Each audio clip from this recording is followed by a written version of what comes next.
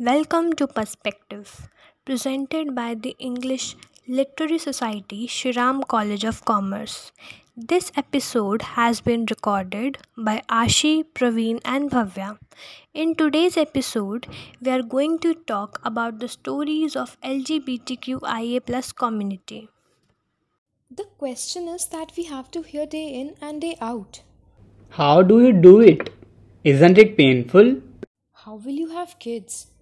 Do you know you won't be able to get married this way? Being a boy, how can you not be attracted to girls? Are you suffering from a disease? Did you see a psychiatrist? Mirror, mirror on the wall, who's the meaning of them all? That would be me. Why? Because I loved someone of the same gender. I would like to squeeze my life into few words and present it in front of you. A benevolent, beneficent dream. To stare at the mirror, hoping for change and embracing gleam. But why do I doubt my wits? Same body, same language, same love. Still the terror writ. 1969 to 2021. Long way to come. Slight liquidation, yet not at the intended destination. Ferocious struggle inside out. But isn't it how all great stories vouch? June, month of vitality and growth. Here also comes the rainbow of struggle, dedication, and sheer determination of long sown dream. Pride. The propagation of equality, acceptance, and visibility of LGBTQIA plus community. The spectrum of sense woven around is perpetually beautiful and justifies the warmth of gender expression, not mistaken as gender identity. Countless stories are confined inside those four walls, or in the most disruptive cage, mind. However, the question is, how did it become so difficult? Why is it not as simple as ABC? This is not unavoidable, invisible, or the most terribly described, diseased. It is not a phase, it never was. Just like a million other unheard stories, here comes mine with the same hope to bring a change. This is Alex, just another creation of God. I do have the same number of fingers, eyes, and heart as of any other human.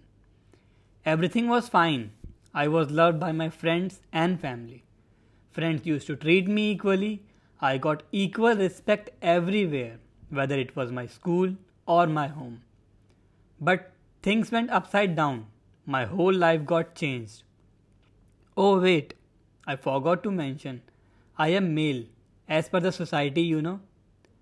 So it was a casual day when I noticed I was more into boys than girls, which is wrong as others say. The actual problem started when I confessed my feelings to my best friend, who could have easily stated his side, but instead of that, he yelled at me and entitled me with the term gay. I am okay with it, but I feel the society isn't. Soon I got recognition everywhere as he is the one who. You know the rest of the statement. My friends who used to hang out with me are suggesting that I should get hanged. My family is treating me as if I am bringing shame for their fragile reputation. But I feel it is what it is. Being with me is their choice. Accepting me the way I am is their choice. But most importantly, being me is my choice. This is one of the many stories that need to be heard and think upon. The common and the most difficult phase in LGBTQIA plus community is the lack of acceptance. The realization seems to be a heart wrenching situation to family, friends, and even oneself. But why this is so? Have ever a state person is being asked about his reason of being male or female, or asked vague questions about his gender? No. But why?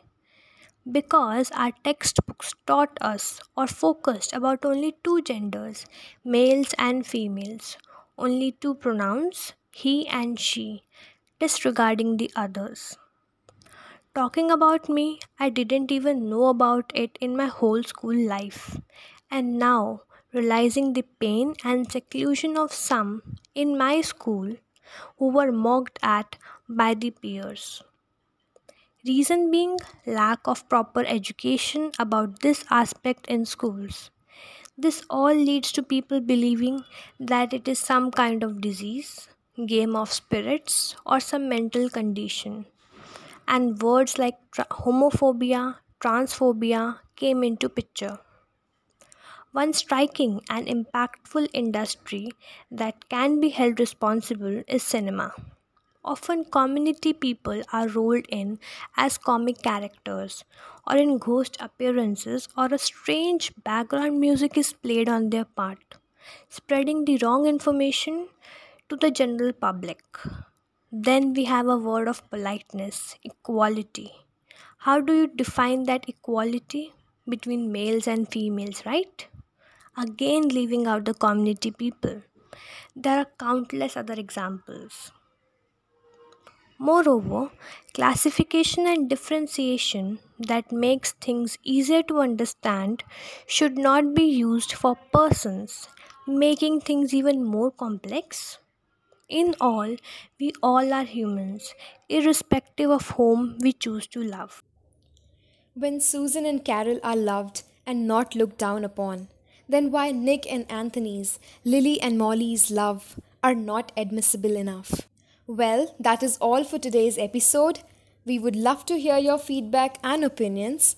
Join us on our Facebook page, English Literary Society, and on our Instagram handle, els.srcc, for further posts and updates.